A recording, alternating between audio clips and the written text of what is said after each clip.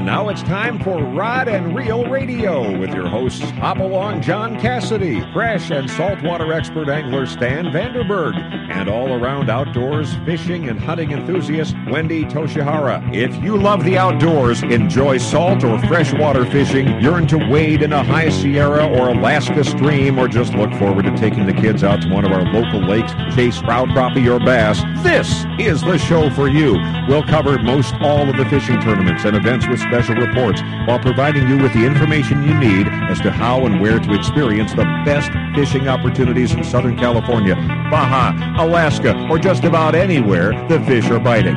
Rod and Reel Radio brought to you by El Cajon Ford at Broadway and Main, or online at elcajonford.com. Whether it's time for a new or used car or truck, or you need to take advantage of San Diego's best quick lane for service with genuine Ford parts, brand name tires at competitive prices, remember, nobody beats El Cajon Ford. We have some fantastic guests and reports lined up for you this evening, so sit back, relax, and get ready for the fastest 2 hours in radio. It's all right here, right now, on Rod and Reel Radio, the best stop on your radio dial for all the information you need for fishing opportunities all over the United States. Now here's your host, Hopalong John Cassidy. And thank you, Mark Larson. Southern California, welcome to another Sunday edition of Rod and Reel Radio. I am your host, Hopalong John Cassidy, and we appreciate you listening in tonight. We know there's a lot of things happening out there right now, but I think we've put together for you a show that's worth the time you're going to be spending with us tonight. First off, right off the bat, we are going to have the publisher and chief editor of a publication that is directed mainly at women who have a passion for hunting and fishing. That is a magazine out of Tampa, Florida, called Girls, Guns, and Rods. We'll be speaking with Lori Houcks first off the bat, and then later on in the show, starting at 6 o'clock, we'll have Nathan Staton. And Nathan Staton is from the Lithium Battery Company, and we're going to learn all about lithium-ion technology, how it's advanced, and especially how it translates into marine batteries. And we know my co-host, Stan Vanderberg, has a lot of information on that, too, so that should be a lively discussion. And then the discussion you all have been waiting for at 6:40, we're going to have Kevin Tackaberry. He is the main ranger of the San Diego City Lakes. We've had some discussions back and forth. He's gotten some information on Lake San Vicente. We're going to talk about the opening. We're going to talk about the facilities. We're going to talk a lot of things and hopefully answer some questions for you about the upcoming opening of San Vicente happening here in just a little bit. But before we get on to Lori, let me introduce to you the co-host of Rod and Reel Radio. He is the voice of 1-800 Bass Boat and a darn good fisherman in his own right, Mr. Stan Vandenberg. Stan, how you doing tonight, sir? So far, so good, John.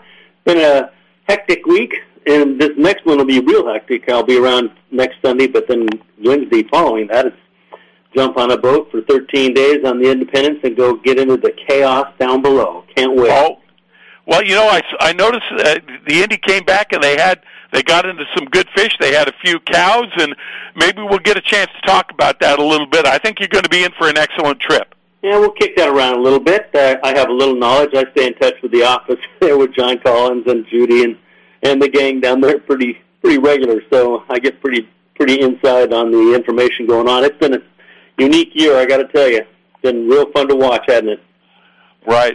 Well, usually at this time, too, we'd be introducing to you my other co-host for Rod and Reel Radio, Wendy Toshihara, but she is out tracking down an elk, and I talked to her just briefly. She is in a location where she doesn't have cell phone reception, and I know she wanted to be with us tonight because let me bring on our first guest. I know she wanted to talk to her. This is a lady that is the publisher and chief editor for a magazine that is dedicated to women that have a passion for hunting, fishing, and what can I say? It's a magazine called Girls, Rods, and Guns. Let me introduce here to you all. It's Ms. Lori.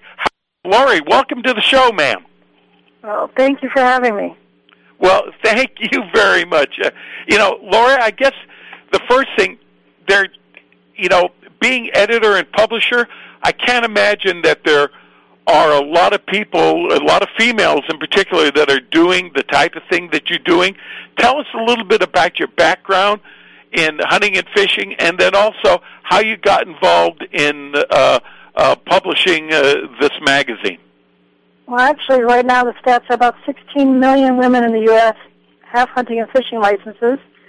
So it is a very fast-growing demographic. I'm certainly not alone in that. I'm probably just limited in being a magazine publisher. But there aren't a lot of magazines out there that are dedicated just for women. And that's why I created Girls, Guns, and Rods, was to really address that sort of gap in the industry. But I didn't grow up being a hunter. My dad was a hunter, an avid outdoorsman. We camped, we hiked, we did archery, we did fishing, and we learned how to handle guns and have a respect for guns and wildlife and conservation and being outdoors. He didn't really believe that girls should hunt. So I myself am not a hunter, looking to probably do some of my first hunts this year coming up. I have a granddaughter who is into archery right now who does want to hunt.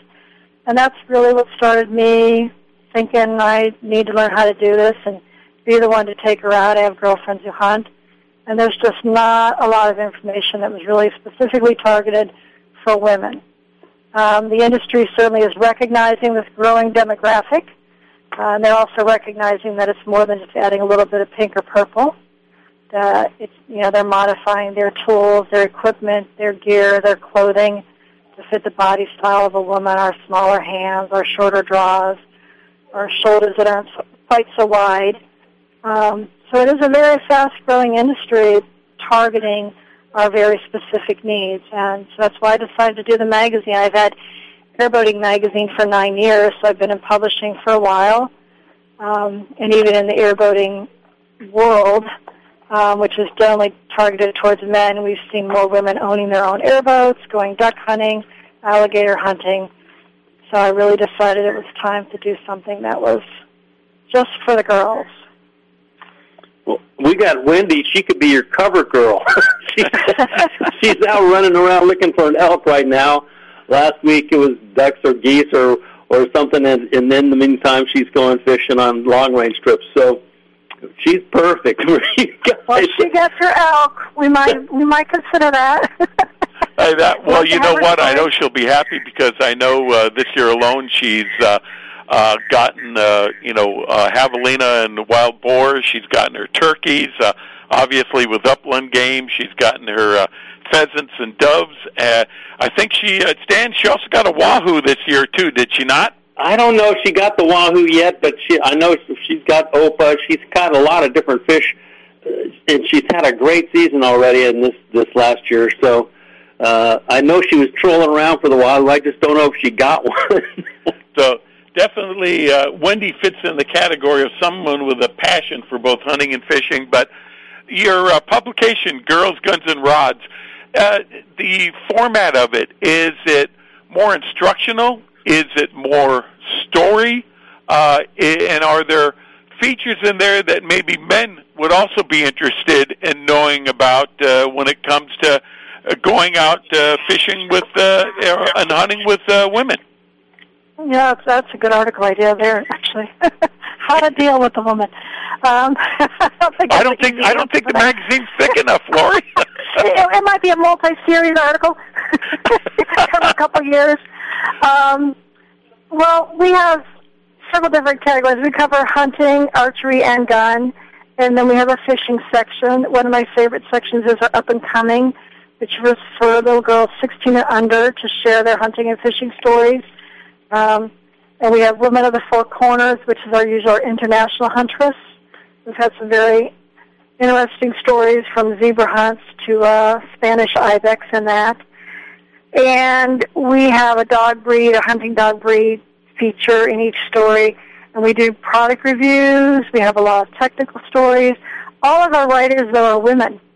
So every story that's in there, every educational piece that's in there, every product review that's in there is written by a woman from a woman's perspective.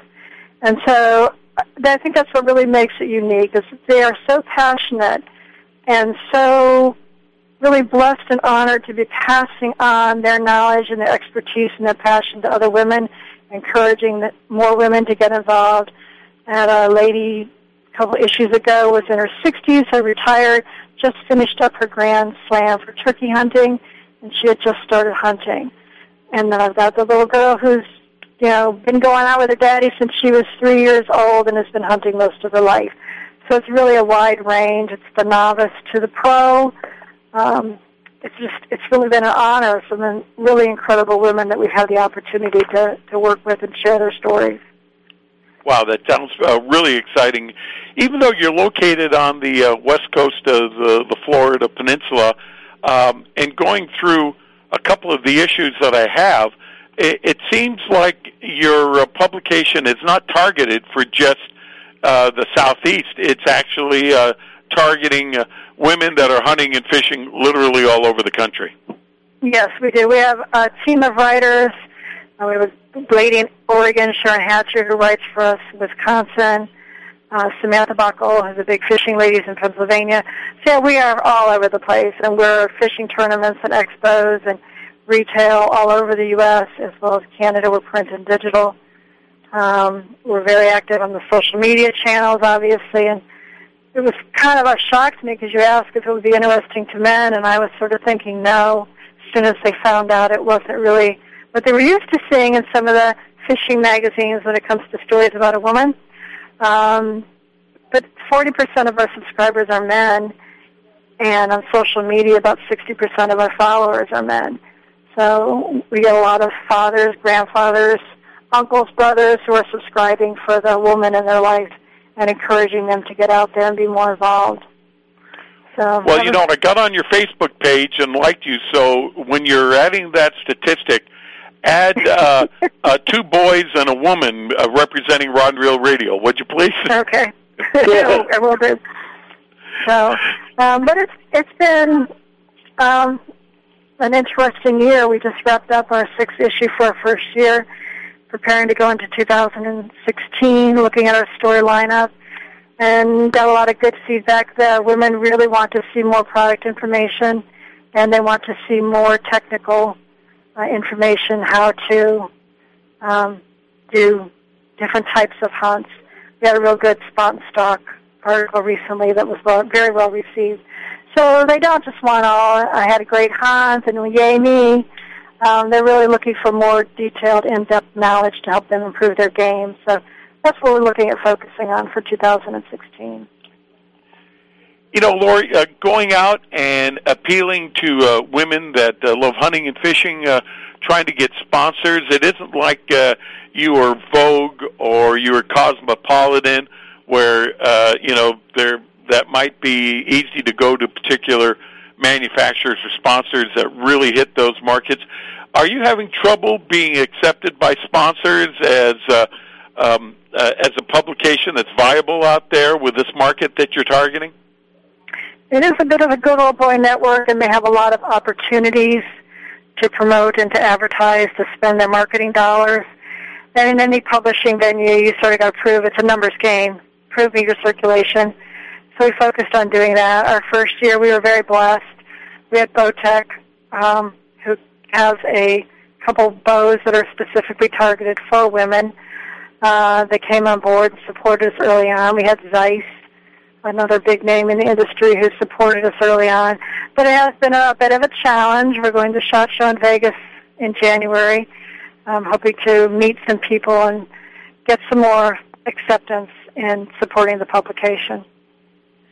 Now, do you see manufacturers actually coming out with more specific products that are made for women? As you say, bow hunters, guns, obviously apparel, but it's like, is there as much apparel, let's say, that would be available for a man, or are we still lacking a little bit in that area? I think it's still lacking, but I think it's catching up. I've seen a lot just in the past 2 years, like Siren came out with a gun specifically made for a woman.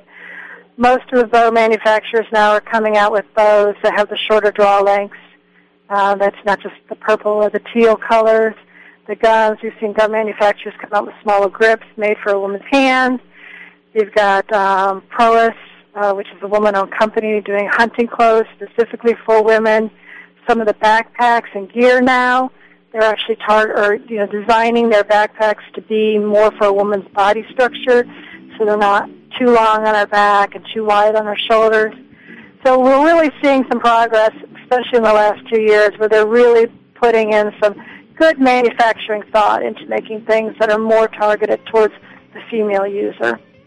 All right. And Lori, are you seeing groups getting together that are all female, that are going on hunts or going on fishing expeditions and things like that, and they go, we don't necessarily need a male to be along with us.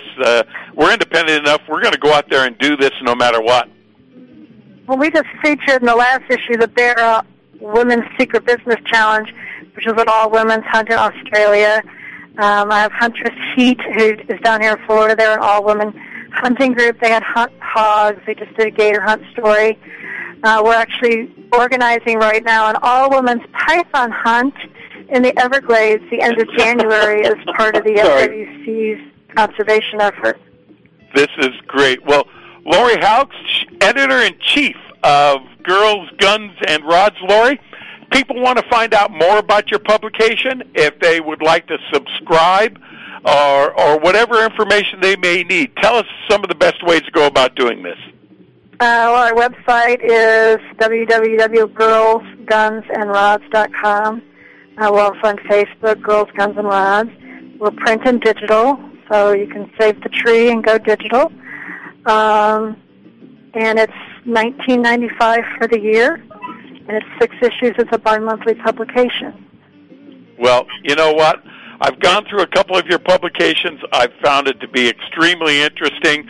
I know both men and women well. We want to wish you good luck on this endeavor, and we'll try to get Wendy to get in contact with you, and I think she would be a great source for adding to the fishing knowledge in your publication.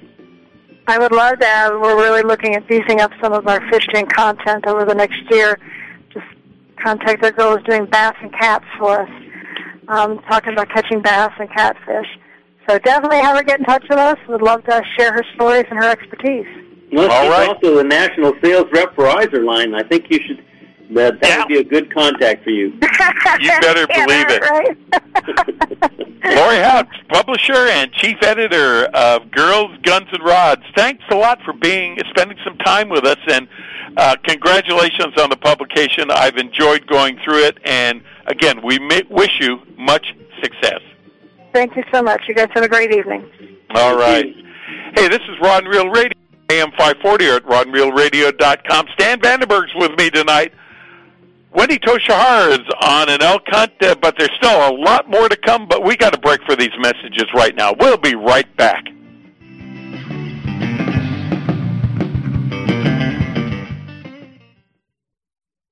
You can count on El Cajon Ford, as so many Southern Californians have for years. El Cajon Ford has the cars and trucks you can count on, like the all-new Fusion and Escape, Edge, Explorers, and more. And now Fiestas with 38 mpg and Focus with 40 miles per gallon highway, plus C-Max Energy with up to 42 highway EPA estimates. El Cajon Ford has them now. Shop online at elcajonford.com. Choose from hundreds of your favorite F-Series trucks, too. El Cajon Ford knows trucks, no matter what you're hauling or towing, for a great weekend of fishing or for some fun in the desert. Now get special savings on every F-Series truck in stock, 150s, 250s, 350s at El Cajon Ford. We have commercial trucks too, including the all-new Transit Connect. Finally, a commercial van with great mileage, helping your business get moving again. El Cajon Ford, worth the short drive from anywhere in Southern California, Broadway and East Main at El Cajon, or online anytime, anywhere at elcajonford.com. Gamakatsu hooks are made from high-grade carbon steel specially heat-treated to make them light and extra strong but not brittle. The Gamakatsu sharpening process is the most modern in the world and results in a perfectly conical point that is unequaled in sharpness. Gamakatsu offers a huge variety of hooks for all types of fishing: drop shot, extra wide gap, worm hooks, finesse wide gap, and a lot more. Gamakatsu has a hook for whatever style of fishing you want to do. Don't waste your time on a cheap hook. Ask for Gamakatsu hooks at your favorite tackle store now. H&M Landing is the most diversified sport fishing company on the West Coast. Serving the angling community since 1935, H&M Landing's name recognition and reputation for customer service is the best in the business. The H&M fleet provides the widest range of trip options and boasts the coast's largest open party fleet. For ocean fishing any time of the year, H&M Landing should be your choice for nearshore and offshore fishing. H&M is San Diego's most experienced sport fishing company, offering the best in half-day, three-quarter-day, full, and multi-day trips, and a complete schedule of long-range adventures. Call today, H&M Landing, 619-222-1144, or visit their website at www.hmlanding.com for updated schedules and secure online booking. H&M Landing, the experienced angler's first choice in local and multi-day fishing since 1935. That's H&M Landing at 619-222-1144 or hmlanding.com. 2015 and 16, Quantum Fishing's gone and done it again for you with the brand new redesigned Smoke PT Reel Series. Everything from your spinning reels all the way to your bait casters. The PTA design has the new PTXA frame. Lighter, stronger, bone-crushing drag. Quantum Fishing. We are performance tuned. Check them out at Anglers Arsenal in La Mesa or anglersarsenal.com or give us a call at 619-466-8355. This segment of Rod and Reel Radio is brought to you by the makers of the original balloon fishing clip system, Balloon Fisher King. Now you can fish the precise bait depth desired with these easy-to-use clips and 100% biodegradable natural latex balloons. All you do is clip, inflate, bait, and fish. Look for Balloon Fisher King clips and balloons at your local tackle dealers or go to balloonfisherking.com for further information. It's a big deal, you know. I've always wanted to be on Rod and Reel Radio. I won the Bassmaster Classic. I did a McDonald's commercial, but now I know I've made it. I've fulfilled my dream. That is just absolutely awesome. And welcome back to Rod and Reel Radio. Stan Vandenberg's with me tonight. Wendy is on an elk hunt. Wendy, I hope you can hear us over there. We do miss you very much. Hey, now it's time for What the Heck is Phil Thinking? With the voice of PFO Radio, Mr. Phil Friedman. Phil, how are you doing this evening, sir? John, I'm doing great. It's great to be with you as always. I want to say my best to Stan and, of course, all the listeners, including all the folks down there at Big Fish Bait and Tackle in Seal Beach, California. They've got you tuned in, and that includes Jimmy Gutierrez, who's working there with his daughter, Elizabeth, and a couple of the guys that were shopping there, Don and Victor that I met, really, really nice guys. And longtime skipper Eddie Leland, who was cutting up a nice 60-pound yellowfin tuna and another big wahoo down there at the shop, getting ready for a big Black Friday celebration coming up later in the month. I just want to send my best to all of you and all of them, John. Well, let's give them a big shout-out. And for those people that don't know where they're located, Phil, where are they located? Hey, it's easy. They're right at the intersection of Pacific Coast Highway and Seal Beach Boulevard. Freeway close, easy to find. Open at 5 o'clock in the morning, and they go till 6 in the evening, 7 days a week. And really great folks down there. The owner, Rada, is a really great guy. His wife, Melody's really super wonderful person who's working in the community, donating at least one day of her week to the poor, working with them. So they've got a great selection. They're in the community, and they're tuned in to Rod and Reel Radio. What else could you want, John? Well, you know what? Right now, with the way the season of 2015 has been, you go into any bait and tackle store, any of the fishing landings, and you should see a lot of happy people there, Phil. Oh, my God. And I saw it here this afternoon. John, you are so right. It has been a phenomenal season, and let's take a moment. We'll kind of talk about what's been going on here this week and then look into the future a little bit. One thing that we need to bring to everybody's attention is we have kind of a dry front. We may get a little bit of rain out of this, but it's mostly a dry front. And we're going to have some breezy conditions Monday, Tuesday, maybe a little bit into Wednesday. But after that, we settle down and get back into some really nice weather again. But look for some unsettled weather here in the next 48 hours or so. I just got off the phone with Buzz Brizendine, the owner-operator of the Prowler down there at a Fisherman's Landing, and Buzz said, Phil, there is still great opportunities down here, but we're just starting to run out of people before we run out of fish. And Buzz is so right. We get through this little blip on the radar, John, this wind event that we have coming through, and it looks so good. If you look at what the folks over at NOAA are saying about the El Nino, this thing doesn't even peak until December. So, I mean, we still have a long way to go. And I can see in my little crystal ball fish biting right through the first of the year. I cannot see the water temperatures dipping below, I want to say 63, 64 degrees, even in February. I don't think it's going to get much lower than that. So we're going to have a big head start on the 2016 season, and the 2015 season is a long way from over. I went to a Halloween party, and the funny thing is, I didn't even wear a costume, and I still horrified people. They and you still won. And it scared the hell out of everybody, and I didn't even have a costume on. Very disconcerting at my age, let me tell you. But I met a guy named Greg. I didn't get his last name. Last year, caught and released 4 marlin.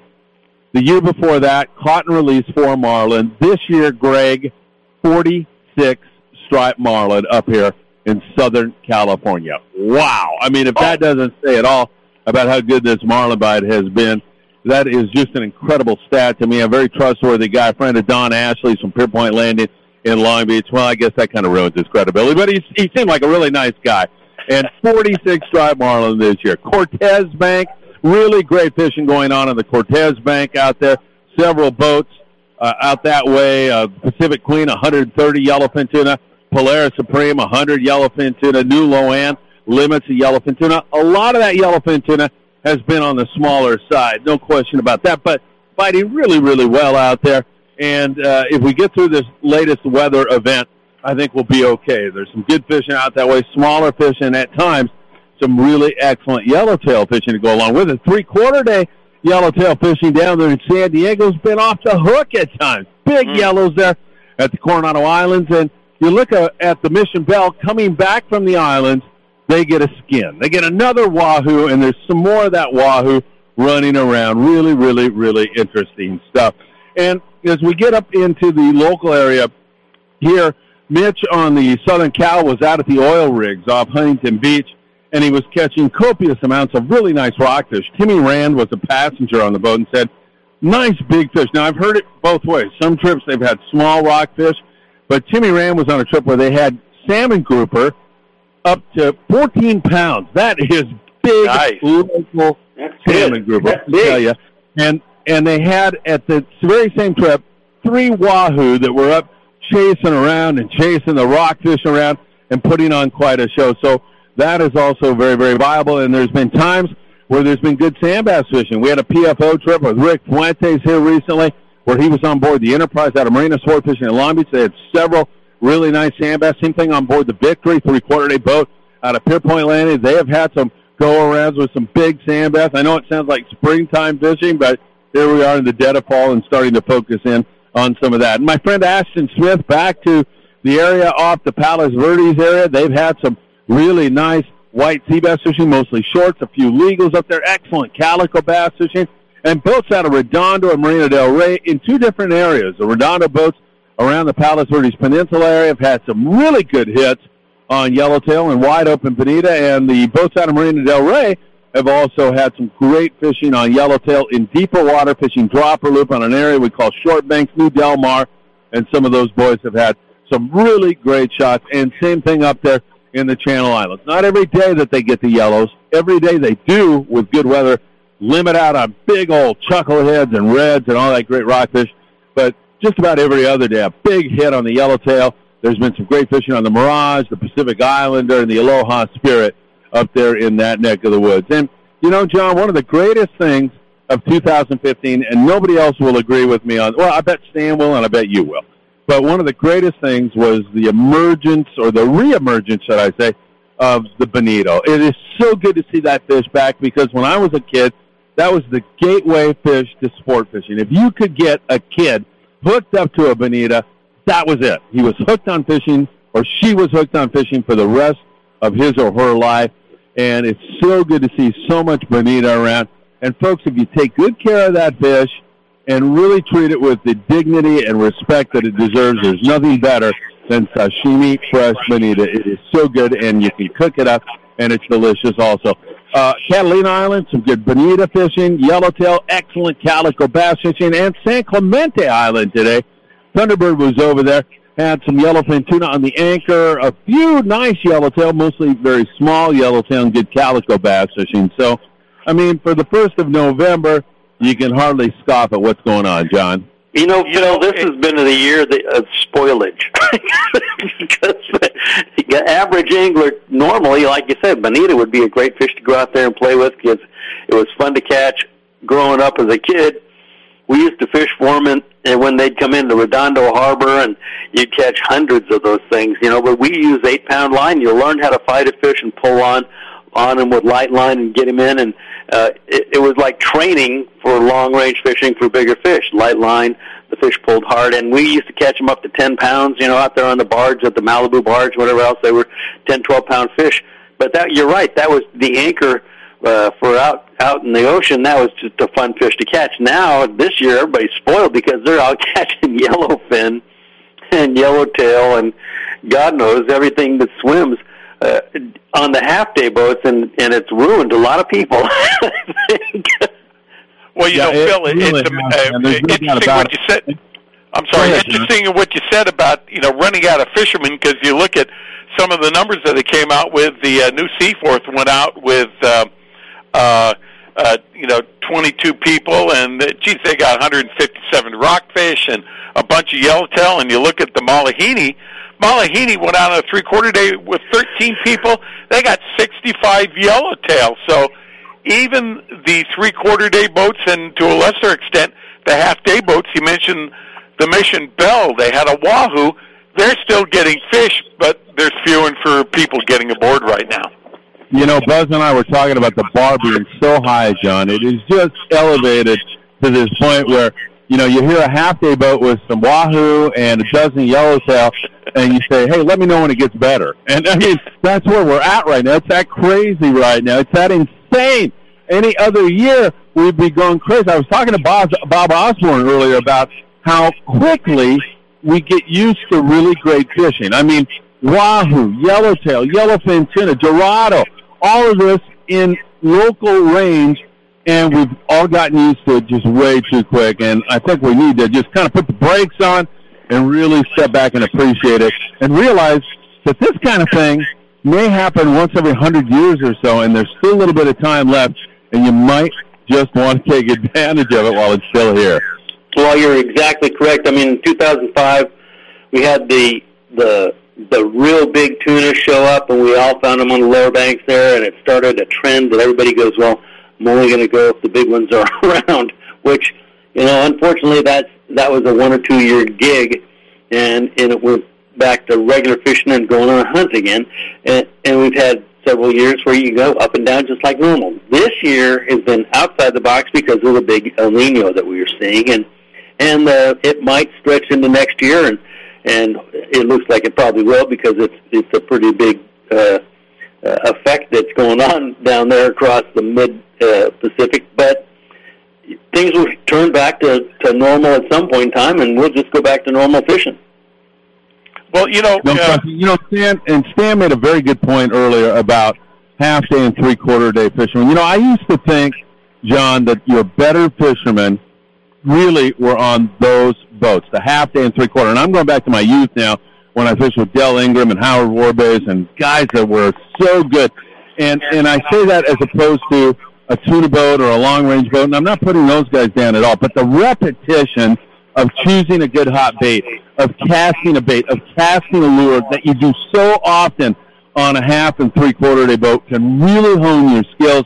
And when you graduate up to the tuna boats and the long-range boats, you're really, really in shape to make a difference out there. It is really a perfect, really education to get on those half-day boats when you're starting out, and the repetition of doing all of those things that makes you such a better angler is something that will pay off for you in the long run. I'll vote for that. I agree. I think the guy that's an avid, 3/4 day guy that goes out there and learns how to cast, learns how to fish deep and shallow, and how to present the bait well, especially in somewhat confined quarters a lot of the times, along with other people, that turns out to be the guy that has a lot of talent. If he's a good 3/4 day guy or half-day guy, when he gets on the other boats, he really appreciates the fact that it's changed, but those guys are usually a lot better fishermen. You also have to talk about the economy of the situation, whether you're going out of the landings here at San Diego or going all the way up, into the Channel Islands area. You get a lot of value for your money going out on half-day and three-quarter-day boats, and especially where the way the fishing was, too, now with the variety of fish you could catch and the amount of fish you could catch, there was no better value entertainment-wise for your buck than going out fishing. No doubt about it. I mean, $60 and you're on a three-quarter-day boat and you're catching Cedro-style yellowtail on board the Pursuit out of 22nd Street Landing, on board the Enterprise out of Marina Sport Fishing in Long Beach, on the Victory out of Pierpoint Landing in Long Beach, on board the Southern Cal, the half-day boat, the City of Long Beach. Wow, $40, and you're out there catching fish that some people have to spend thousands of dollars and travel several hundred miles south to catch. It was an incredible bite. And, John, I don't think it's over. Well, I don't think so either. I mean, look at we used to even have the twilight trips, and they kind of quit doing those right now. But the guys that would like to go out and catch, calico bass and sand bass and by the numbers, and a lot of times big ones, I mean, those guys that went on those twilight trips just had a blast, and the fishing was off the hook good. This year it's been the same, but guys are too entertained by going out on the three-quarter day and maybe catching wahoo. I mean, it's been pretty crazy.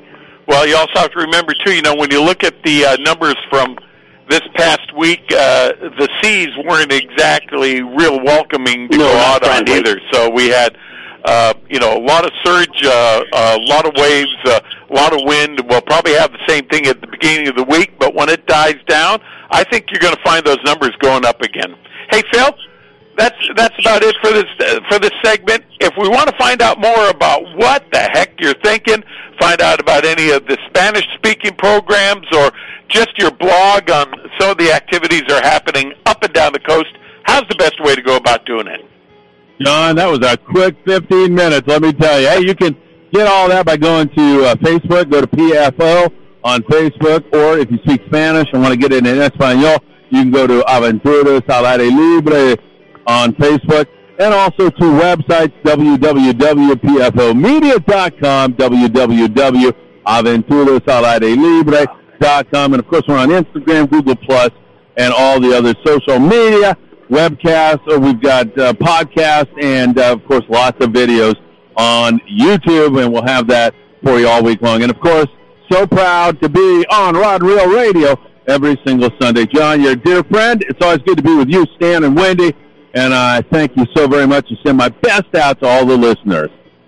Thank you, Phil. Thanks for preparing such a great report from us. We'll probably be talking to you during the course of this week, and always look forward to hearing from you Sunday nights on Rod and Reel Radio. Thanks a lot, my friend. Take care, John. All right. Hey, that's What the Heck is Phil Thinking. Coming up next, it's the Southern California Inshore Report with Captain James Nelson. Stan and I have to take a break right now. We'll be back right after these messages.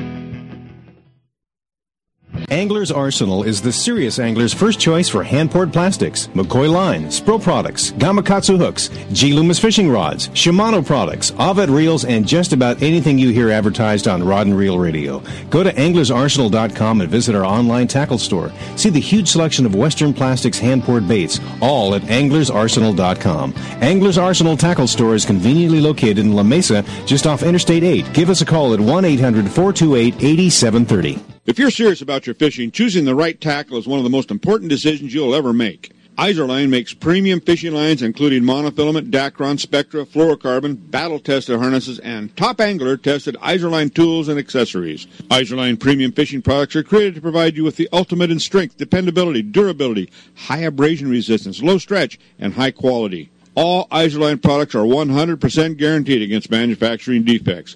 You just can't buy better value. Izorline will replace or repair at their option. No questions asked if you're not pleased with any of their product. Catch what you've been missing. Quality guaranteed. Every serious angler knows that a quality hook is an important part of their arsenal. Gamakatsu hooks are made from high-grade carbon steel specially heat-treated to make them light and extra strong but not brittle. Gamakatsu ring hooks are made with a one-piece ring, no welds, no weak spots, a very smooth-moving ring. Gamakatsu offers a huge variety of hooks for all types of fishing. Live bait hooks, both light and heavy-duty to 4 extra strong. Circle hooks, tuna hooks, ringed hooks, tuna doubles, and many more. Don't waste your next fishing trip on a cheap hook. Get Gamakatsu hooks at your favorite tackle store now. My Angler H2 Oath. I will scent my lure with pride. And hope my boss doesn't notice the tan. I will outmaneuver drought-exposed sunken boats and outlast the hard-fighting largemouth bass. I will save water at home for better fishing out here and always wear my life jacket. What's your H2 Oath? Tell us at BoatCalifornia.com. The California State Parks Division of Boating and Waterways reminds you to wear it, California. This portion of Rod and Reel Radio is brought to you by the Rockley's Fish Release System. Now you can quickly and easily release fish suffering from barotrauma back to the depths they were caught. Look or ask for the Rockley's at your local fishing tackle dealer. And Southern California, we do want to welcome you back to Rod and Reel Radio. I'm your host, Hopalong John Cassidy. Stan Vandenberg's with me tonight. Wendy is out tracking elk. But right now, it's time for the Southern California Inshore Report with the fish icon himself, Captain James Nelson. Captain James, how has the past week gone for you? You know, it's been pretty epic, John, I have to say. I mean, the count numbers are up, the variety of fish are up, and, you know, the sea lions are up, everything's up. The sun is up. The sea lions are up. That's not the best thing in the world. Not only sea lions, but you've got a new critter that you're contending with now. Tell me about that. A new critter, John? Help me out with that. You said there was a new critter that was going after your bait that you haven't seen other than the sea lions. And go ahead. Yeah, the cormorants. Cormorants, yeah. Well, I wouldn't call them new necessarily, but they sure are in full force right now. They're pretty fun, you know, because when it comes to having seagulls coming down on your bait when we're using anchovies and sardines, it's, you know, you can put on a split shot or one of those little candy wrapper weights and get it down a little bit and you're good to go. But when it comes to the cormorants, they'll dive 30, 40 feet. So they'll just follow that bait right on down. You're almost beginning to feel like an attraction at SeaWorld here. Yeah, you know, that's my new mantra. You know, it's just like SeaWorld, and you might catch a fish. Well, Jim, when you can't get out there and you can't get a bait down, last week we were talking about excellent bonita fishing, some barracuda, still a lot of life out there.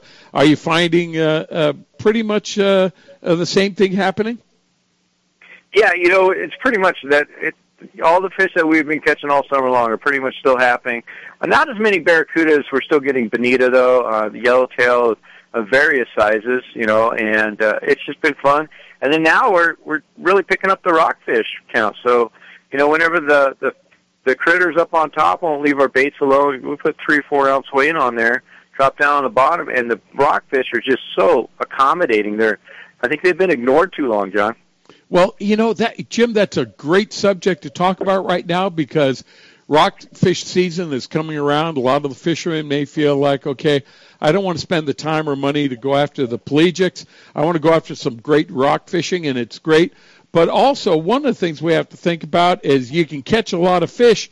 When they come up, they can't get down by themselves. So it's great to have a barotrauma device, and you're one of the experts here on the coast when it comes to barotrauma devices, especially the Rockley's release system.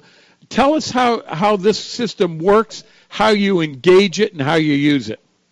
Well, it definitely gets a lot of use, you know, between most of my folks that either A, don't want to keep fish, they're just here for catch and release purposes. It helps to release fish of all sizes. And B, I mean, quite frankly, even if you're dropping 250 feet, it's not uncommon to bring up a 4 to 6 inch fish, which just does not fillet well. So it's always a good thing to let them go and do it the right way.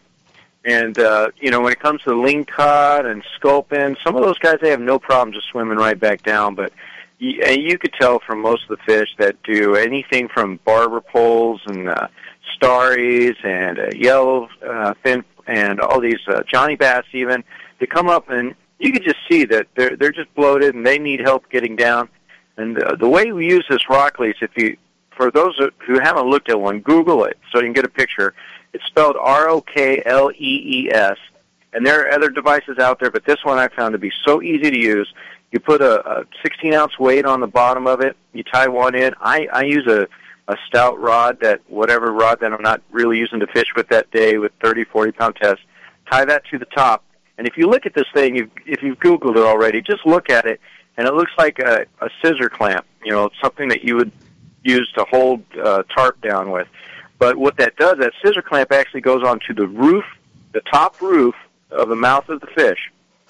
And you clamp that on the fish, you drop him down as close to the bottom as you can get. If you're fishing more than 250 feet, 100 feet, 150 feet is probably good enough. But get him down there to a nice, healthy level for him. The weight of the water is going to make him feel better. That's where he's comfortable. That's where he lives. And then just give it a pop. And all you got to do is pop that rod tip up, 2-3 feet, and that opens up that scissor clamp, and then just the fish swims away. Wow. And, the chances of it going back, you don't have to send it back all the way down from where it came from, but you at least have to give it a good start to get on back there, and then as the bladders and everything like that are reduced because of the water pressure at 100 feet or so, the fish then should have enough oomph to get back down to wherever it is it's got to be, and it's a must. I was talking to the manufacturer of the rock leech, and we think of ourselves as being so centralized here in Southern California. You go to one of the local bait and tackle stores, and there's a few of them up on the shelf, and we'll sell some every now and again, and everything like that. They wind up selling literally hundreds of these devices up to Alaska fisheries, where it is mandatory that they have a barotrauma device. To NOAA, they sell hundreds of them to NOAA. The people that are in the know are using barotrauma devices, and especially the rock leech system, which is so effective, and when it comes to other things that are on the market, extremely affordable. Oh, absolutely, yeah, and it's like you said, it's very effective. It works. It's simple. You don't have to know how to read schematics and understand how to use it. I mean, you can look right at it and see how to use it. Of course, the instructions are on the packaging, but it just explains itself when you're just looking at it. And I think that when I first picked up one from the shop there, that's the first thing I said was, this just looks perfect. And before that, I was trying to pop fish, and I'm so bad with needles, and if you do it wrong, you can give the fish an infection, and plus you got to touch the fish, and most of these fish are spiny, so they're not easy to handle. Where this, you just put them on the thing, and I, like I said, once I know we're fishing for rockfish, I tie it on, and I have it ready, and I got it on my rod and reel ready to go. You can use a hand line if you want, but I'm not going to lift a pound hand line from 100 feet, so I use a rod and reel. And it's just so easy to use. And again, it's the most effective I've seen. I wish I could say it's perfect, but there are times where if you take too long getting the fish back down, sometimes we get that. We get double, triple hookups, and I've got 3 or 4 rods with 3 or 4 fish each. Sometimes by the time I get to that last one, we maybe took too long. And, you can't really blame the device on that. But the sooner you can get these fish down there, so that's why I have it tied on ready to go, because if you have to pause and you have to wait and tie one on, the fish is flopping around, or you've got him in your bait tank and he's just not really doing well, you really take a chance of that not working. So immediately take the fish off the hook, put them on it, drop them down. Really know what you're talking about when you're comparing it to do something by hand. When we were running bass fishing tournaments, if we had fish that had embolized, we would use what we call an Arkansas elevator, and we'd prepare a device that was a milk crate with a trap door on it. We tie a line to it, put a bunch of weights on it, and then we take the fish that we had in the holding tank that were still a little bloated, and we'd put a bunch of them in the elevator. We'd go to the deepest part of the lake we could get to from the dock, and a lot of times that would be 20, 25, 30 feet, and we'd send the elevator down there, and we'd open up the door and the fish would get away. But, boy, trying to haul that thing back up by hand, even at 35 feet, was a pain in the you-know-what. This way, tying it right on to the barotrauma device, sending it on down, giving it a little snap, and bringing it back up. Man, it's a lot easier to do something like that. Oh, absolutely, and it takes up less floor space on your boat. You know, I got a 22-foot skiff. I get 3 or 4 people out there. The last thing we need is a crate in the way. So, you know, it works really well for what we do, and it's a lot easier to use, like I said, than most. And you know, the old upside down hook trick, you know, that fish fall off part way down. You know, you've got a lot more things to deal with that can go wrong there.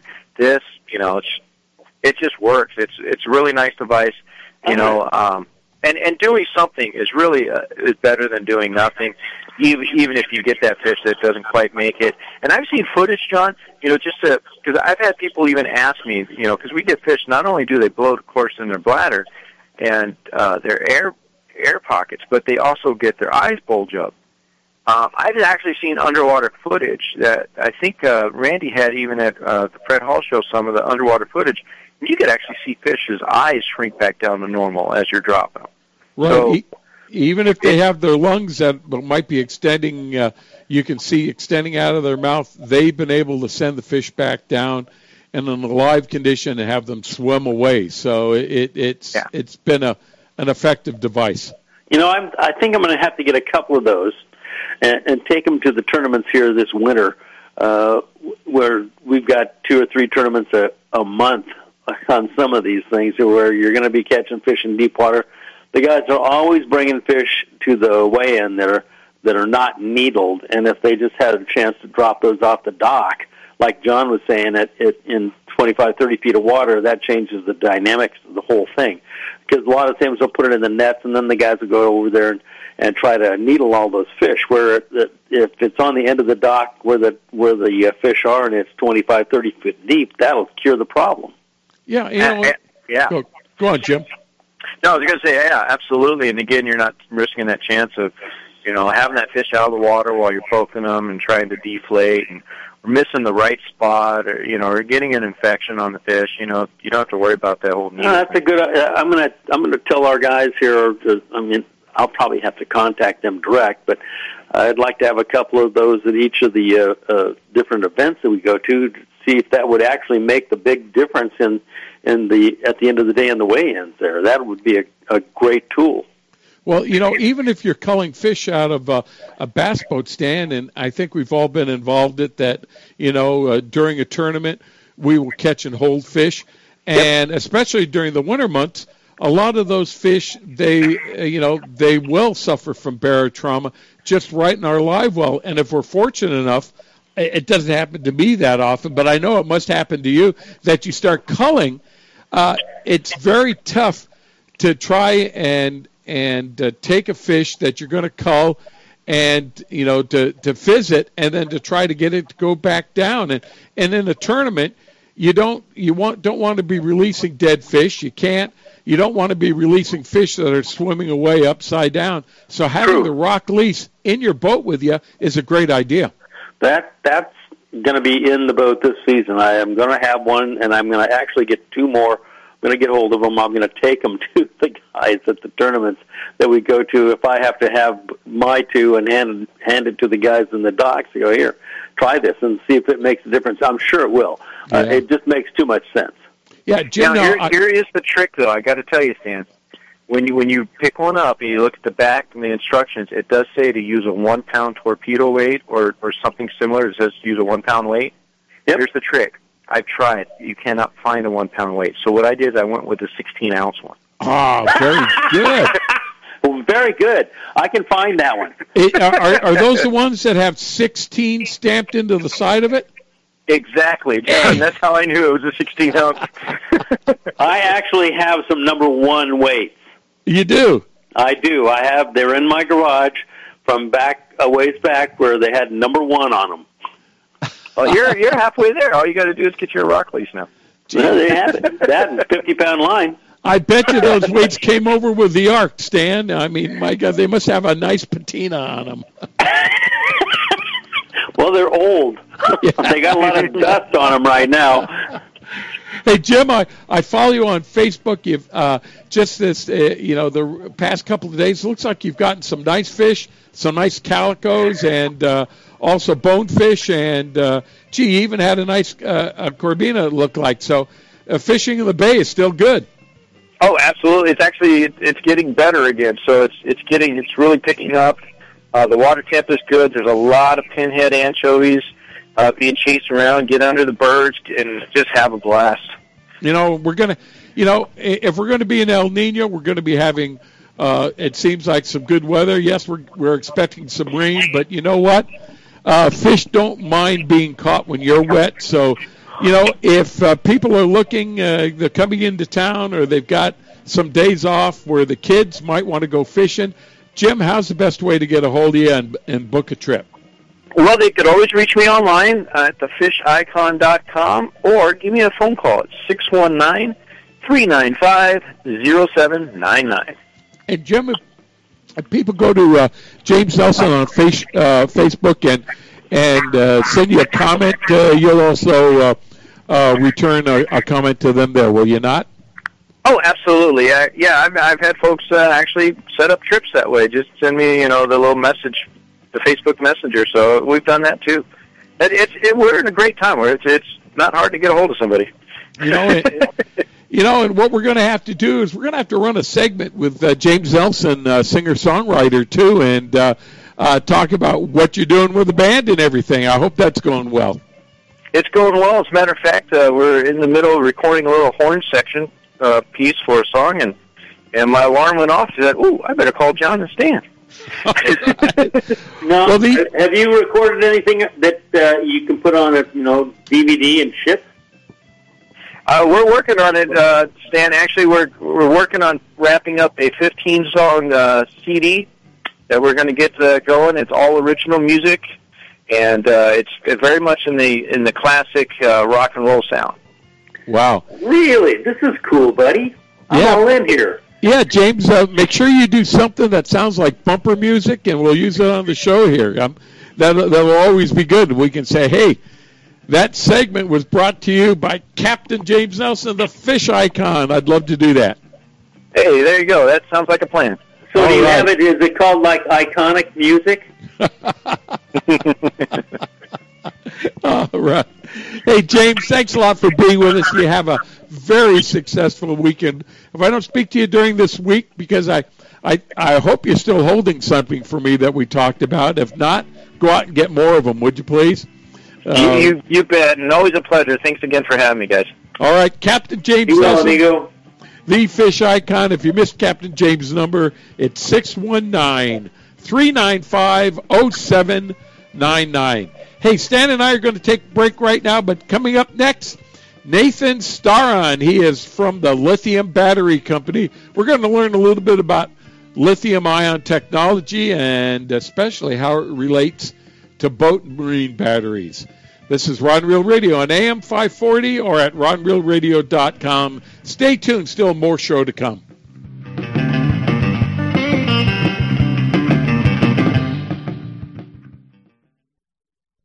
You can count on El Cajon Ford, as so many Southern Californians have for years. El Cajon Ford has the cars and trucks you can count on, like the all-new Fusion and Escape, Edge, Explorers, and more. And now Fiestas with 38 mpg and Focus with 40 miles per gallon highway, plus C-Max Energy with up to 42 highway EPA estimates. El Cajon Ford has them now. Shop online at elcajonford.com.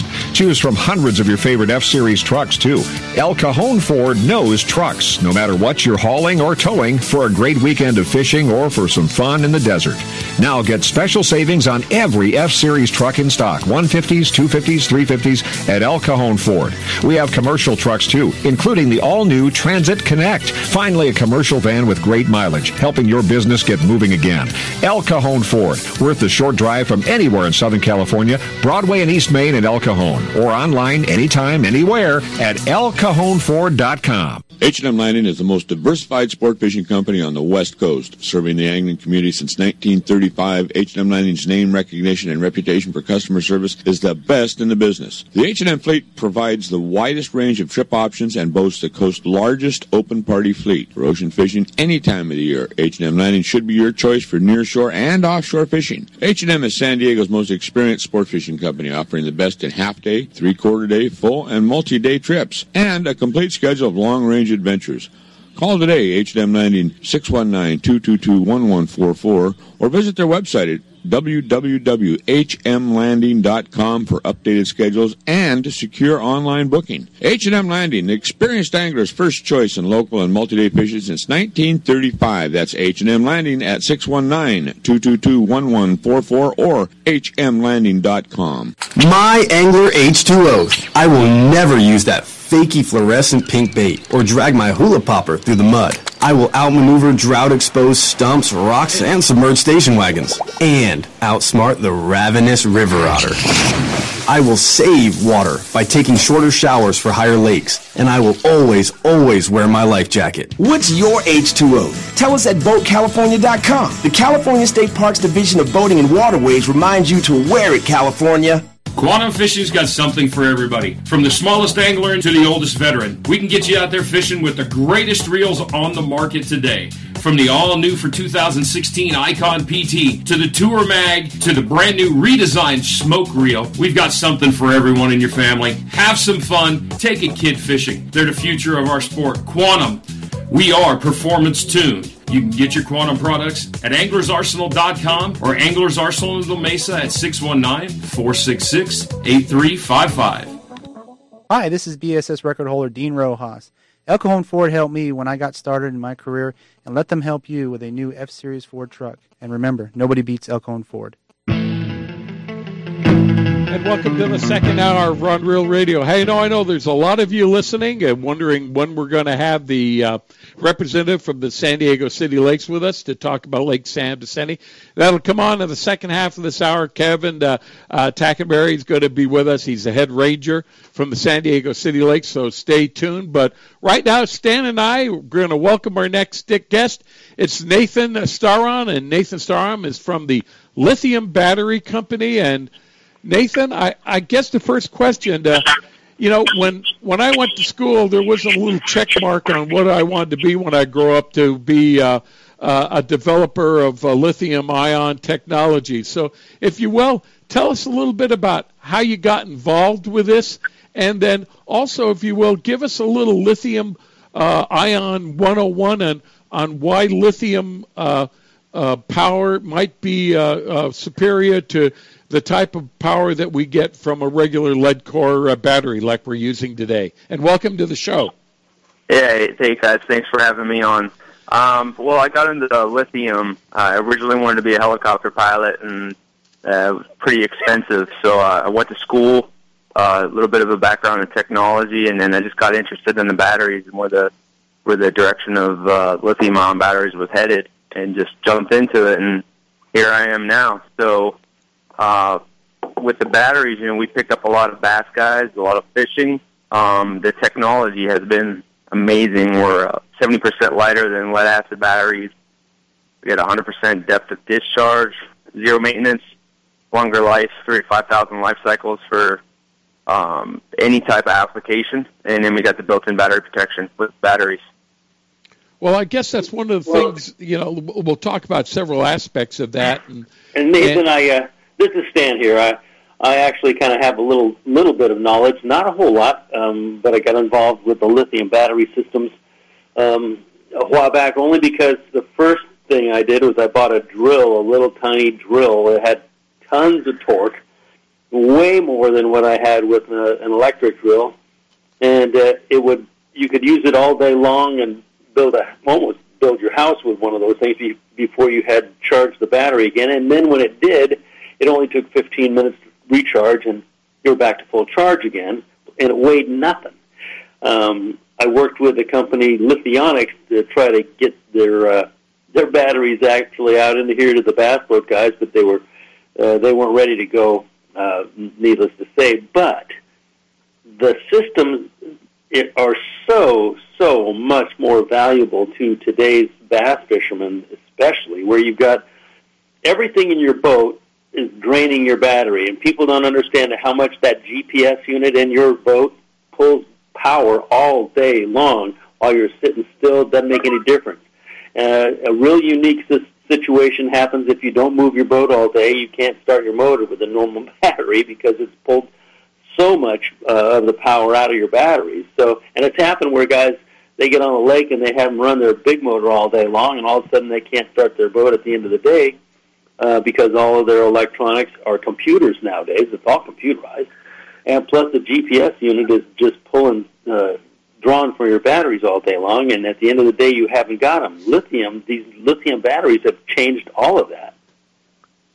Well, you know. Yeah, that's correct. You know, most of the bass boat guys, the starting battery, we recommend 100 amp hour because they're running so much electronics. One of the main differences with our batteries is that your fish finder, all your electronics, when you go to start your motor, they don't have to reset. Everything stays on. So, you know, and even some of your, like, if you've got standard batteries too, I mean, the guys will find that, you know, after halfway through the day, you start your big motor, and sometimes your front locator pops off because it doesn't have the power to continue to run your front locator and start the motor at the same time. There's an amount of juice that needs to be continuous to make that work. There's a lot of pluses to this that are the guys. Well, they haven't been educated yet in it, and they really haven't put it to all the test. And it's not a cheap date, but it is probably the most effective tool for bass fishermen, especially the weight of the batteries. And you might comment on that. Yeah, the weight is pretty significant, up to 200 pounds off of a standard bass boat. And with that increased performance out on the lake, wherever you're fishing, you just stay out fishing longer.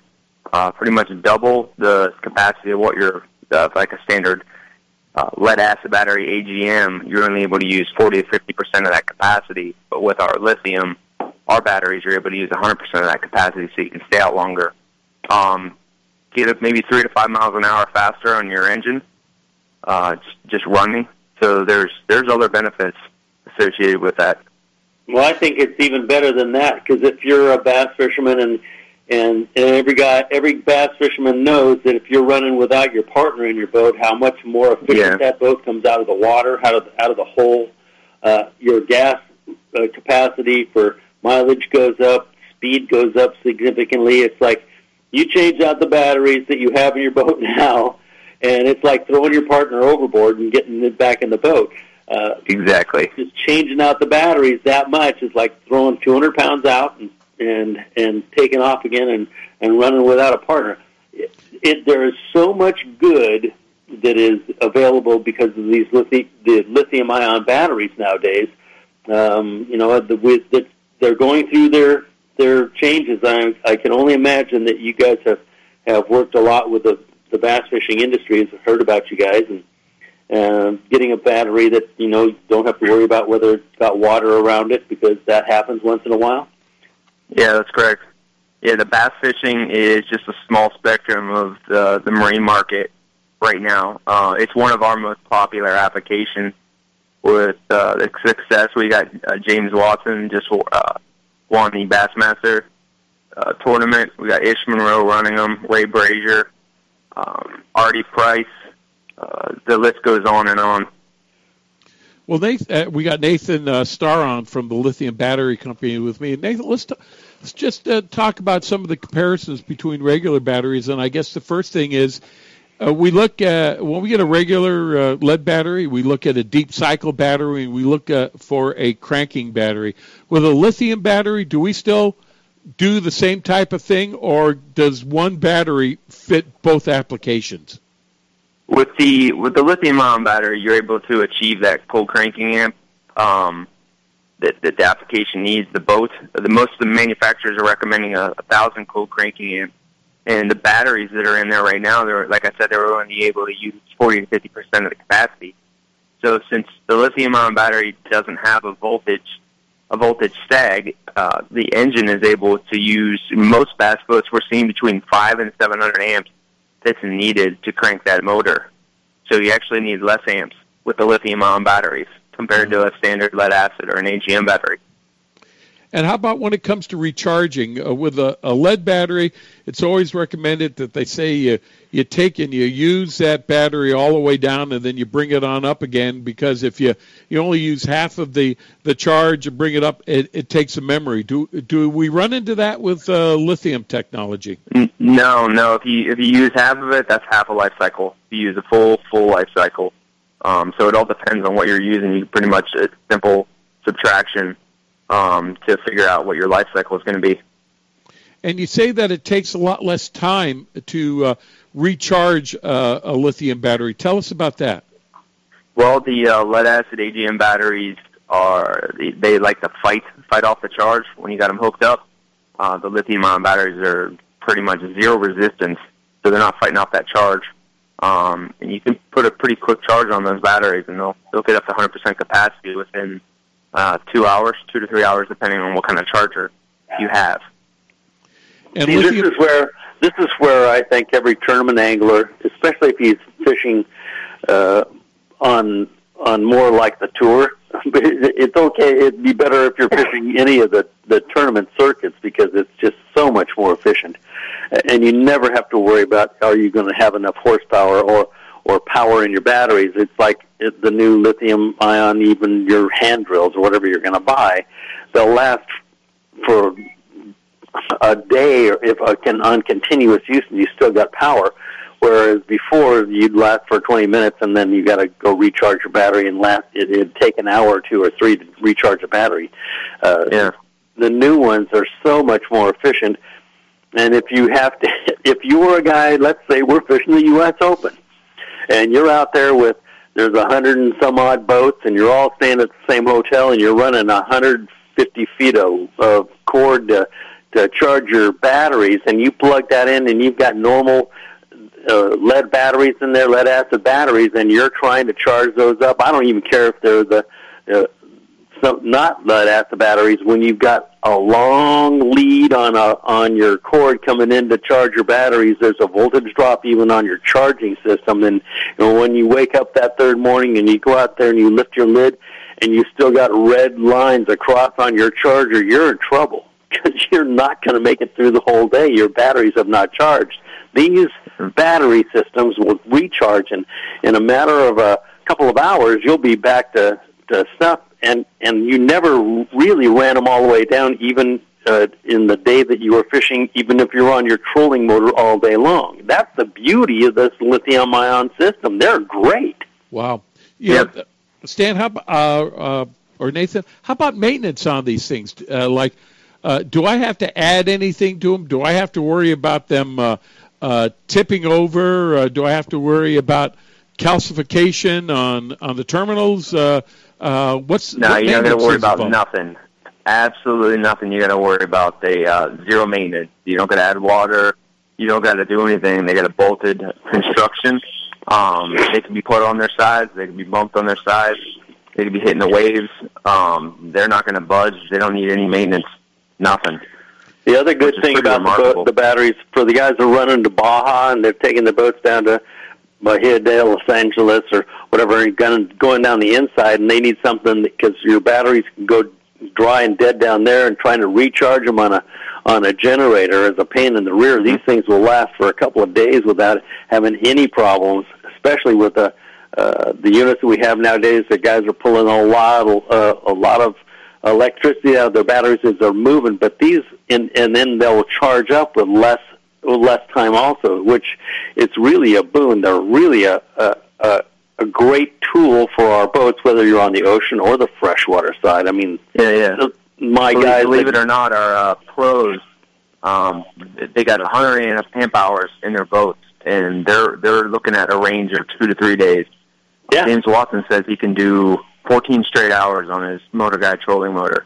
And so I've had pros call me up and say, hey, I didn't quite get a full charge on it last night, but they lasted me another day in the tournament until I could get a charge on them. So that is worth it right there, just to be able to have that extra time. Wow. That is just a great plus. I mean, there's just so much good that these batteries will give you guys. But it's like throwing your partner out and still getting this. You'll get better speed. The whole shot, it's less wear and tear on your motor. You're going to be going faster, and so the efficiency for your gas is even better as you're going across the water. There's nothing but pluses for these new systems that are out there available to the guys. And for the tournament pro, the guy that really likes to fish the tournaments and go on the go, these things are just a godsend. It's a whole lot less wear and tear on the angler's mind when you know that your battery systems are going to get you there and back, and it's easier on your boat and wear and tear across the board. They're a great product. Hey, we are speaking with Nathan Starr, and he is from the Lithium Battery Company. Nate, we got to take a break right now, but can you stay with us for a little bit longer? Definitely. All right, this is Stan Vandenberg, and hop along on Rod and Reel Radio. You're listening to us on AM 540 or at rodandreelradio.com. Stay tuned. We're going to take a break right now, but more Rod and Reel Radio to come.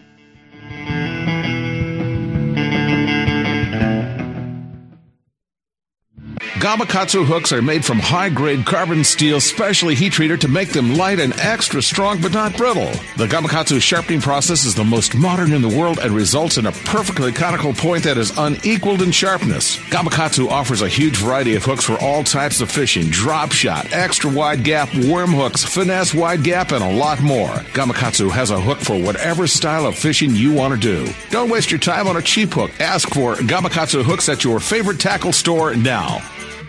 H&M Landing is the most diversified sport fishing company on the West Coast. Serving the angling community since 1935, H&M Landing's name recognition and reputation for customer service is the best in the business. The H&M fleet provides the widest range of trip options and boasts the coast's largest open party fleet. For ocean fishing any time of the year, H&M Landing should be your choice for nearshore and offshore fishing. H&M is San Diego's most experienced sport fishing company, offering the best in half-day, three-quarter-day, full, and multi-day trips, and a complete schedule of long-range adventures. Call today, H&M Landing, 619-222-1144, or visit their website at www.hmlanding.com for updated schedules and secure online booking. H&M Landing, the experienced angler's first choice in local and multi-day fishing since 1935. That's H&M Landing at 619-222-1144 or hmlanding.com. Hey everybody, this is a message for our listeners from a new Baja Magic Lodge at Cedros Island. Cedros Outdoor Adventures wants to make your dream of fish at Cedros Island a reality. Want to go after giant calicos or yellowtail with the best Cedros Island fishing organization, but you just don't know who to contact? Then give Cedros Outdoor Adventures a call at 619-793-5419, or even better yet, log on to their informative website at cedrosoutdooradventures.com. There you can visit their trip calendar and schedule a trip that's convenient for you. Once again, the phone number is 619-793-5419 or their website of cedrosoutdooradventures.com. Captain Chris Randall from Chief Sports Fishing. And Captain Chris, tell us about what's happening on the Chief now that the tuna season is upon us. It's here, and it's time to go on the Chief. For those that are not familiar with the vessel, she's an 85 by 24 deluxe sport fisher that offers a wide variety of open party trips ranging from 1 to 5 days in length. We're also available for private group charters. The Chief's onboard amenities include a fully remodeled galley with comfortable seating for 25, twin flat screen TVs with hundreds of movies, 2 roomy indoor heads with fresh hot water showers, stateroom and open berthing areas, an impressively large deck area, 200 scoop bait capacity. We have twin 6-ton spray brine fish holds to keep your catch fresh, and our professional courteous crew will go the extra mile to make your trip a memorable one. To view our schedule, log on to H&M Landing at www.hmlanding.com or feel free to give them a call at 619-222-1144. You can also follow us on Facebook and at our webpage at chiefsportfishing.com. Hi, my name is Dennis Green, and I always love to talk about fishing. When I want the real information, I go to Rod and Reel Radio. Those guys are who I thought they were. And we do want to welcome you back to our Rod and Reel Radio. Stan Vandenberg's with me tonight. Wendy's on an elk hunt? and you're listening to us on AM 540 or at rodreelradio.com. We've got Nathan Starr on with us from the Lithium Battery Company out of Tampa Bay, Florida. And Nathan, I guess a lot of other questions I'd like to ask you. One of them is, there's a lot of concern maybe about the safety of lithium batteries and lithium technologies. A lot of times we'll hear stories about fires in particular pieces of equipment that might be attributed to lithium batteries. Tell us about the safety of using a lithium battery and your particular product in our bass boats. Well, our 100 amp hour, basically all of our products have safety protection, overcharging, over-discharging, short-circuit penetration, thermal, so there's no risk of fires or explosions. We have a flame retardant added in our electrolyte, so there is no chance of that battery catching on fire. All right, and, one of the guys sent me a note and saying, this lithium technology is just fantastic, especially now where we're trying to cram more into the area where the batteries used to be in our boats, and the big thing are the new power poles, because not only do you need the hydraulics and the motors and everything like that for power poles, it leaves less and less room for batteries and everything like that. And with this lithium technology, I guess you can move the batteries around. Can you actually put them on their side and things like that and still get them to work okay? Yeah, with the construction, it's a bolted construction, so you can have them on their side. Most of the bass boats, Group 31 batteries, this is basically a replacement for that battery, so it fits in the same space. We don't see a lot of that, and if we do, we most of the time we do a customized battery for a shape and size specific to the vessel. But if you're cramped on space, you can put them on their sides. Really? Well, and let's talk about the weight of a standard. If you got a Group 31, or 29 battery, that battery normally is a normal lead acid battery is going to weigh 65, 70 pounds on average. Versus, what does one of yours weigh? The 100 amp hour, which is our most popular, 35 pounds. That's a huge difference on moving that stuff around and trying to pull one in and out, or tip it on its side, and making it work in your live well. Are they smaller in size than the normal battery? Well, you get, as I was saying before, you have your standard lead acid batteries and your AGM batteries. You're only able to use 40 to 50% of that capacity. So with ours being 100%, it's kind of like doubling up on what you have now. So you're getting more energy density in a Group 31 spot on your bass boat than you are with a regular standard AGM or lead acid battery. And about half of the weight or less. Yeah, it's up to 70% depending on the application. The bass boats, we're ranging about 170 to 200 pounds of reduction of weight. Stan, from an insurance standpoint, have you run into a problem with any type of special rider or anything like that? Do you have to claim that you have a lithium battery because it increases the value of your boat, let's say, as opposed to regular batteries? No, we haven't really. There's nothing that's really breached that scenario so far. I mean, Skeet Reese, he's got lithium batteries. Aaron's got them. We talked all the time, and they've never had a problem. They've had them for a couple of years, without having a hitch in the get-along. So far, there's never been Yamamoto, Derek Yamamoto. There's several of the guys are using systems out there that have been available, and there's nothing so far that's ever happened to bring up any issues. And so far, we're, other than the extreme cost of the original batteries when they first came onto the market through whatever systems that were out there, only the pros had enough dough to make them go. So now the things are starting to level out a little bit, and it's more reasonable to get into these. Where you have to normally have a battery that you'll replace every year or 3, depending on what style of battery and how much use you give it. If you've got a boat you're using all the time and you've got the wrong battery in it, you'll have to replace them every You'll have to use them or replace them every couple of years at the most, or at the least. How long, Nathan, do these batteries last? And then how do you know when you have to replace them? We've had customers over comparison 5 years.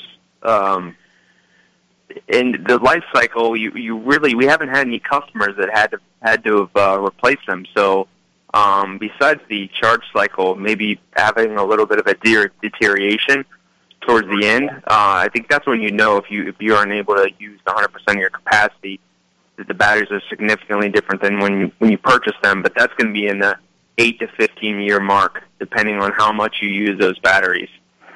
See, that's the key right there. No matter what you paid for your batteries, you get 5 years. You'll never get 5 years out of a normal set of batteries. And these will last 8 years and up to 10 years. If you put one on the shelf, you can. The cool thing about lithium, you have a charged battery, put it on the shelf, and if you don't use it for 4 years, you'll pick it up and it's ready to go, and it hasn't dropped its voltage. They're a wonder for what we're doing, and I don't care whether you're on the ocean and you've got to make sure that you're going to have to get back home after you've traveled and you've been fishing all day, and all your electronics is working full tilt boogie, and you've got your pumps going for your live wells and whatever else. This can change everything in your boat. You might talk about a little bit, Nathan, about how do you recharge or how do you charge your batteries, and you have to have a different system too.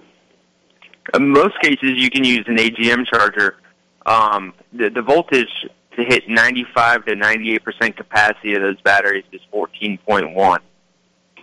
We do have charging algorithms with companies around the United States. Dual Pro is one of them, Pro Charging Systems, where you can call up and say, hey, I want a charger. I have the Lithium Battery Company batteries, and they will download our charging algorithm to the batteries. We also work with a company, Delta Q, and it's as easy as me emailing you a file for you to download on your thumb drive and just plug it in your charger, and it downloads our algorithm to charge the batteries, which is pretty cool. That's pretty cool, too. Nathan, I guess the elephant in the room now, when it comes cost-wise, compared to good batteries that are on the market, like Interstates or some of the ones that we'd see there, what are we talking about percentage-wise cost?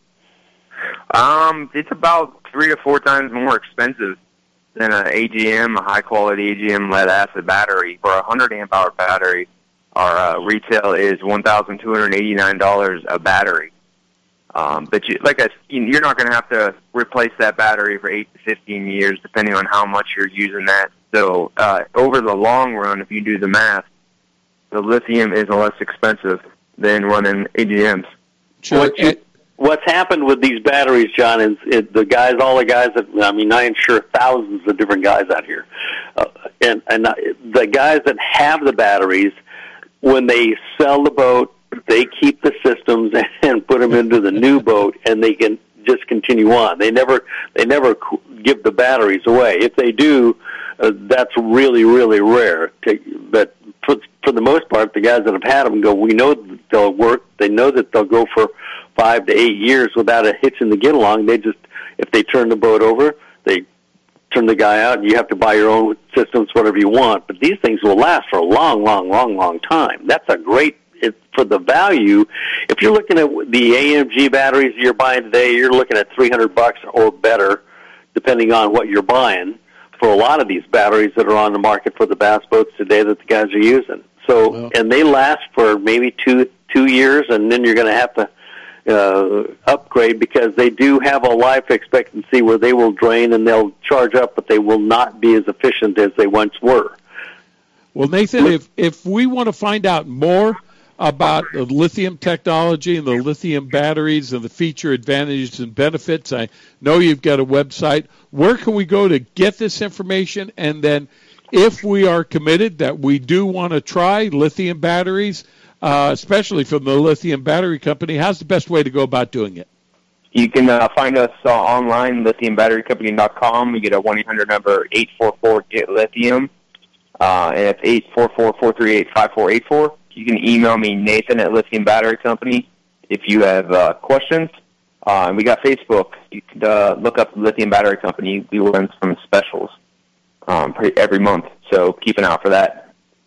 All right. Well, Nathan, I can't thank you enough for being with us, especially when you're in the Eastern time zone and giving us a little information on the lithium technology. It looks like it's gone a long way, and even on a cost savings. If you take your regular lead cell batteries, the pros got to change those things every 2 years religiously.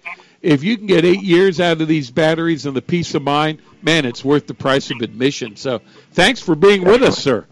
Thank you. I appreciate your time. Thank you. All right. Thank you, Nathan.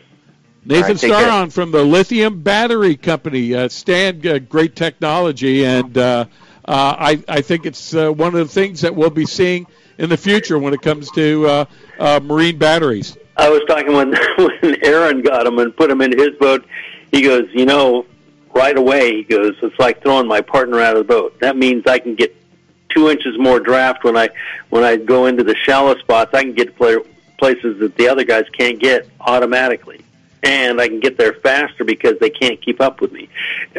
He was just thrilled with it, enough that Skeet called up, and Skeet and I were talking. Skeet Reese, he goes, "How do I get them?"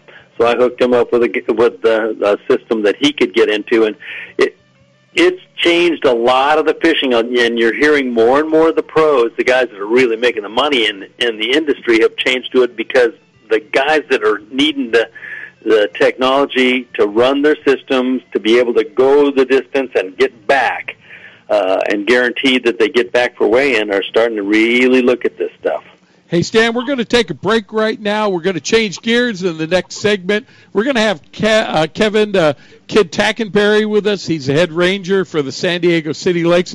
We're going to get into all the current information we can fill between now and the rest of the show on what's happening at Lake San Vicente. Stay tuned. There's still more Rod and Reel Radio to come on AM 540 or rodreelradio.com. We'll be back right after these messages.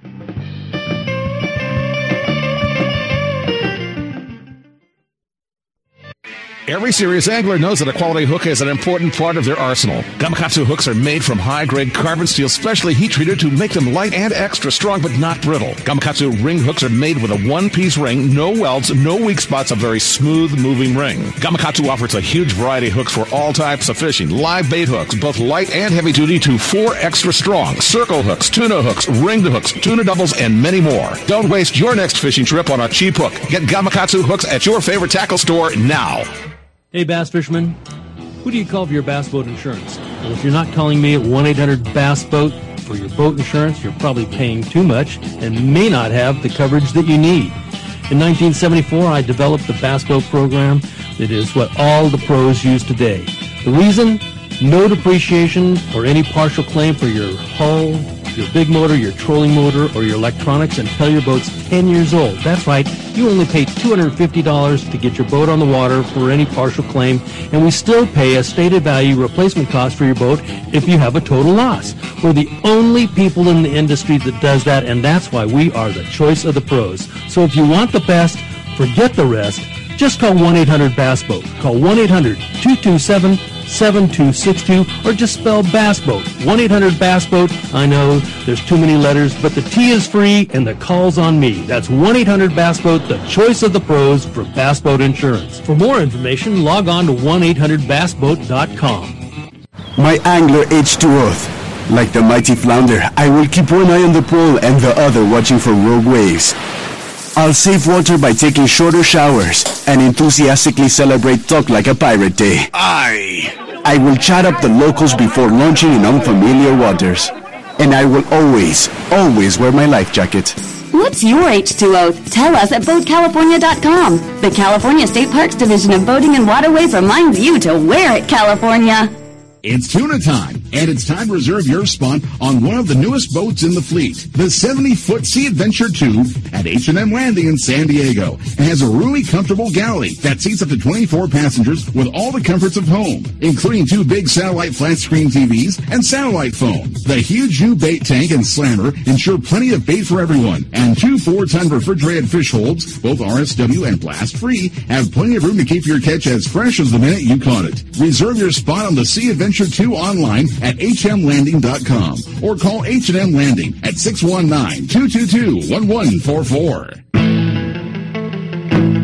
And Southern California, we want to welcome you back to our Ron Real Radio. Stan Vandenberg here tonight, and this has been a much anticipated segment that we're going to have next. You know, one of the biggest anticipated happenings for freshwater fishermen here in Southern California is going to be the reopening of San Vicente Reservoir in the eastern San Diego County.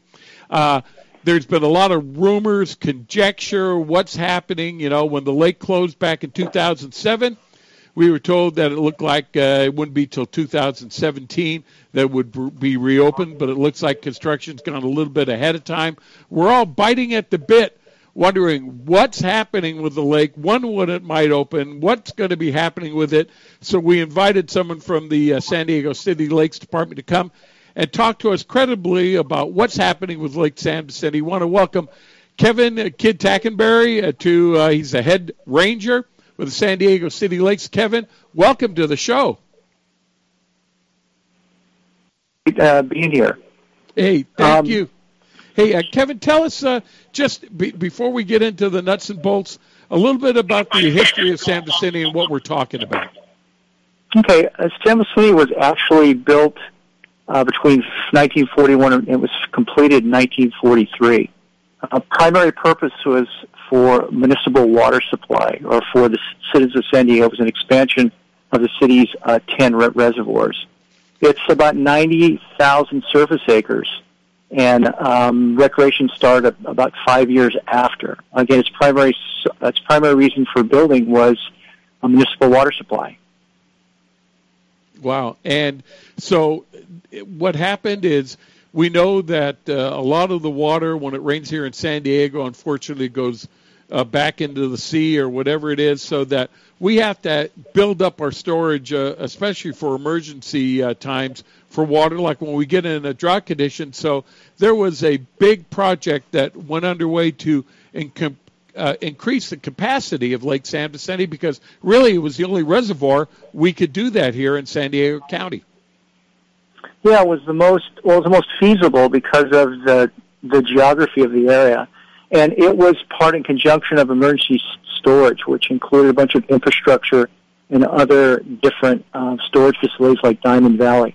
And it's increased from 90,000 surface acres they increased it to 152 additional surface acres. The dam actually is 117 feet higher, and is actually one of the largest dam extensions in the United States and largest roller compact type of construction in the world. Well, Kevin, did you say 117 feet higher? Correct, from the old spillway. Whew. Wow. Kevin, we're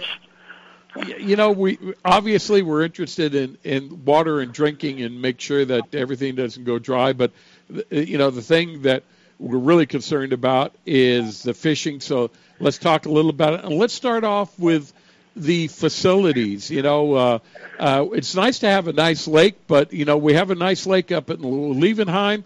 The general public can't fish there. Tell us about the facilities now that are going to be available at Lake San Vicente Reservoir. Well, the County Water Authority really helped out in the design and really gave us pretty much everything we asked for.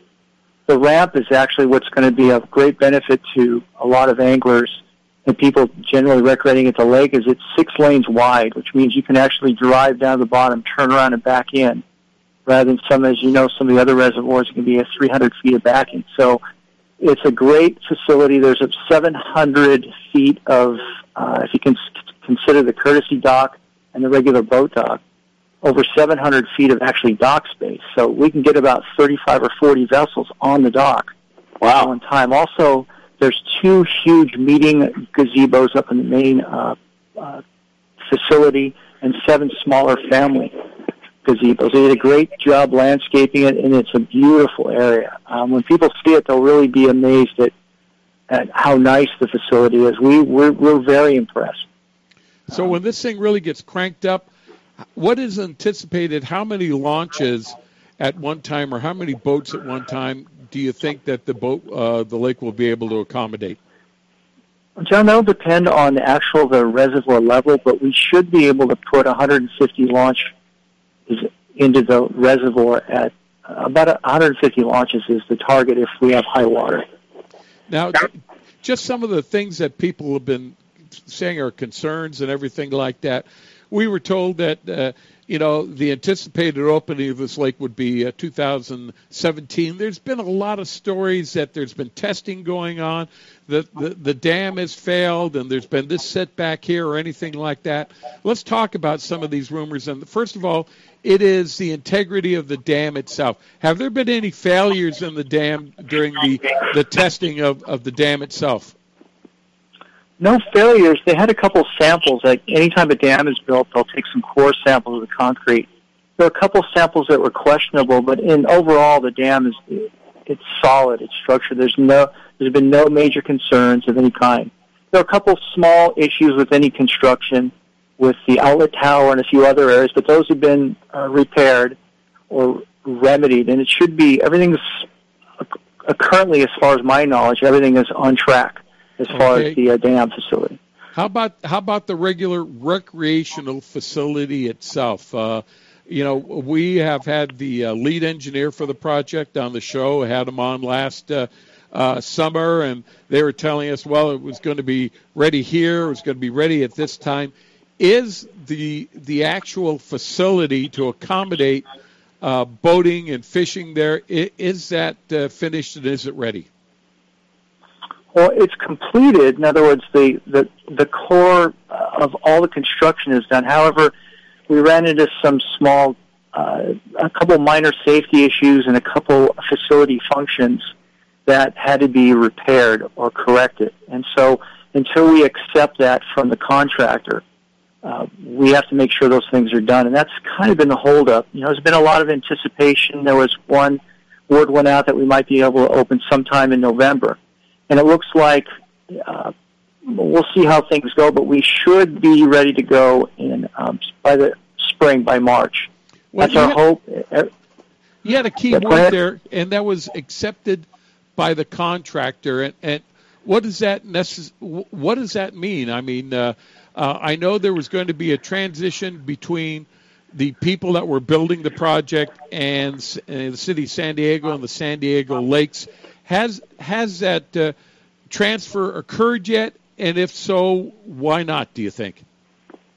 Well, no, John, one of the reasons is we can't, they have responsibility for the facility while it's under construction. County Water Authority and the contractor who's building it, we can't actually accept or sign off on it until those some of those items that were found to have some problems, whether it's a safety issue or a facility or a function of some sort, maybe it's plumbing or electrical. It could be something, but until those are completed, the city can't sign off and accept it. And until they do, we can't do any start to put buoys out or get some of the other things done in the marina area that we would have to, because currently we are not able to do anything until things are actually signed off. So then, put it in a nutshell, you can prepare, a lot of what your internal workings are going to be to make this lake available to the public. But at this particular time, the city hasn't even been handed over the lake to be able to do that. And the reason why they don't is that all the checking and everything that has to be done hasn't been done yet, and the city doesn't want to take on that liability. That's up to the contractor. Pretty much, yeah. All right. Pretty much, that's correct. You talked about the facility itself, and I understand one of the most impressive parts of this facility, and we'll talk about a couple of the parts, is the actual launch ramp itself. And again, you talked about it a little bit here earlier, but tell us about the actual size of that launch ramp and how many lanes it's going to be in length and everything like that.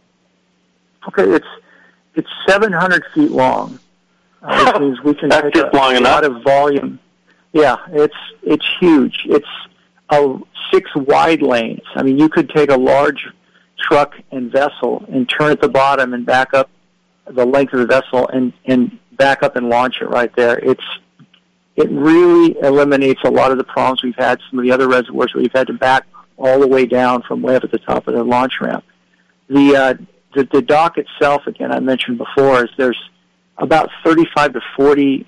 It accommodate almost up to 40 vessels on the dock itself. If you had them on both sides of the courtesy and the main boat dock. Wow. We also have we have a transport which for people who have a handicap that we can assist them, or to say we can assist them down to the water's edge when available. And so there's a couple other things that are going in that will really make it so much more convenient for a boater. Let's talk about actually when the lake opens, how we're able to get on the lake. Normally on most of our lakes here, with the exception of Lake Barrett, we just show up and we pay our launch fees and our ticket fees. But now I know the city's got to be anticipating there's going to be a tremendous crunch in the beginning to get on San Vicente. How are you going to handle it?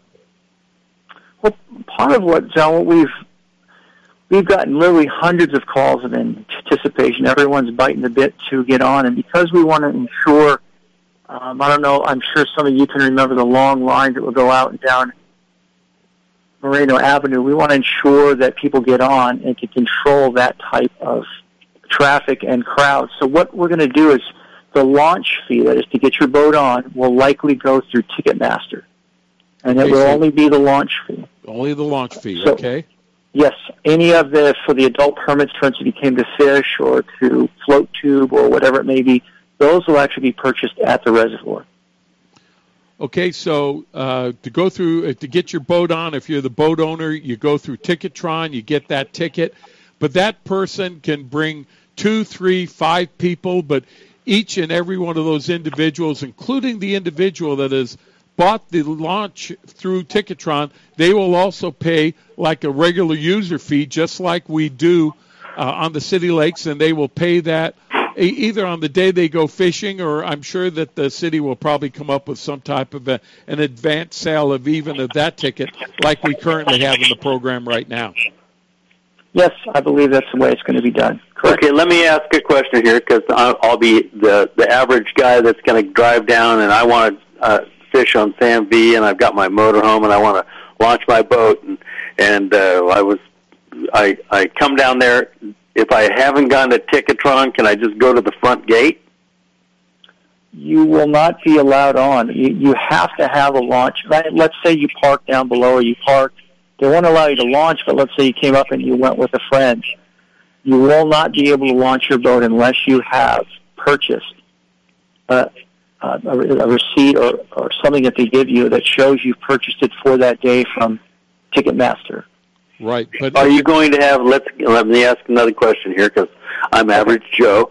If a guy is going, are there camping facilities or someplace if they come from a distance and they do have their camper or their motorhome and they tow their boat down there and they want to get it on the lake, is the only way to get it on is only through Ticketron, or if they go to is there campsites available, or how does this work?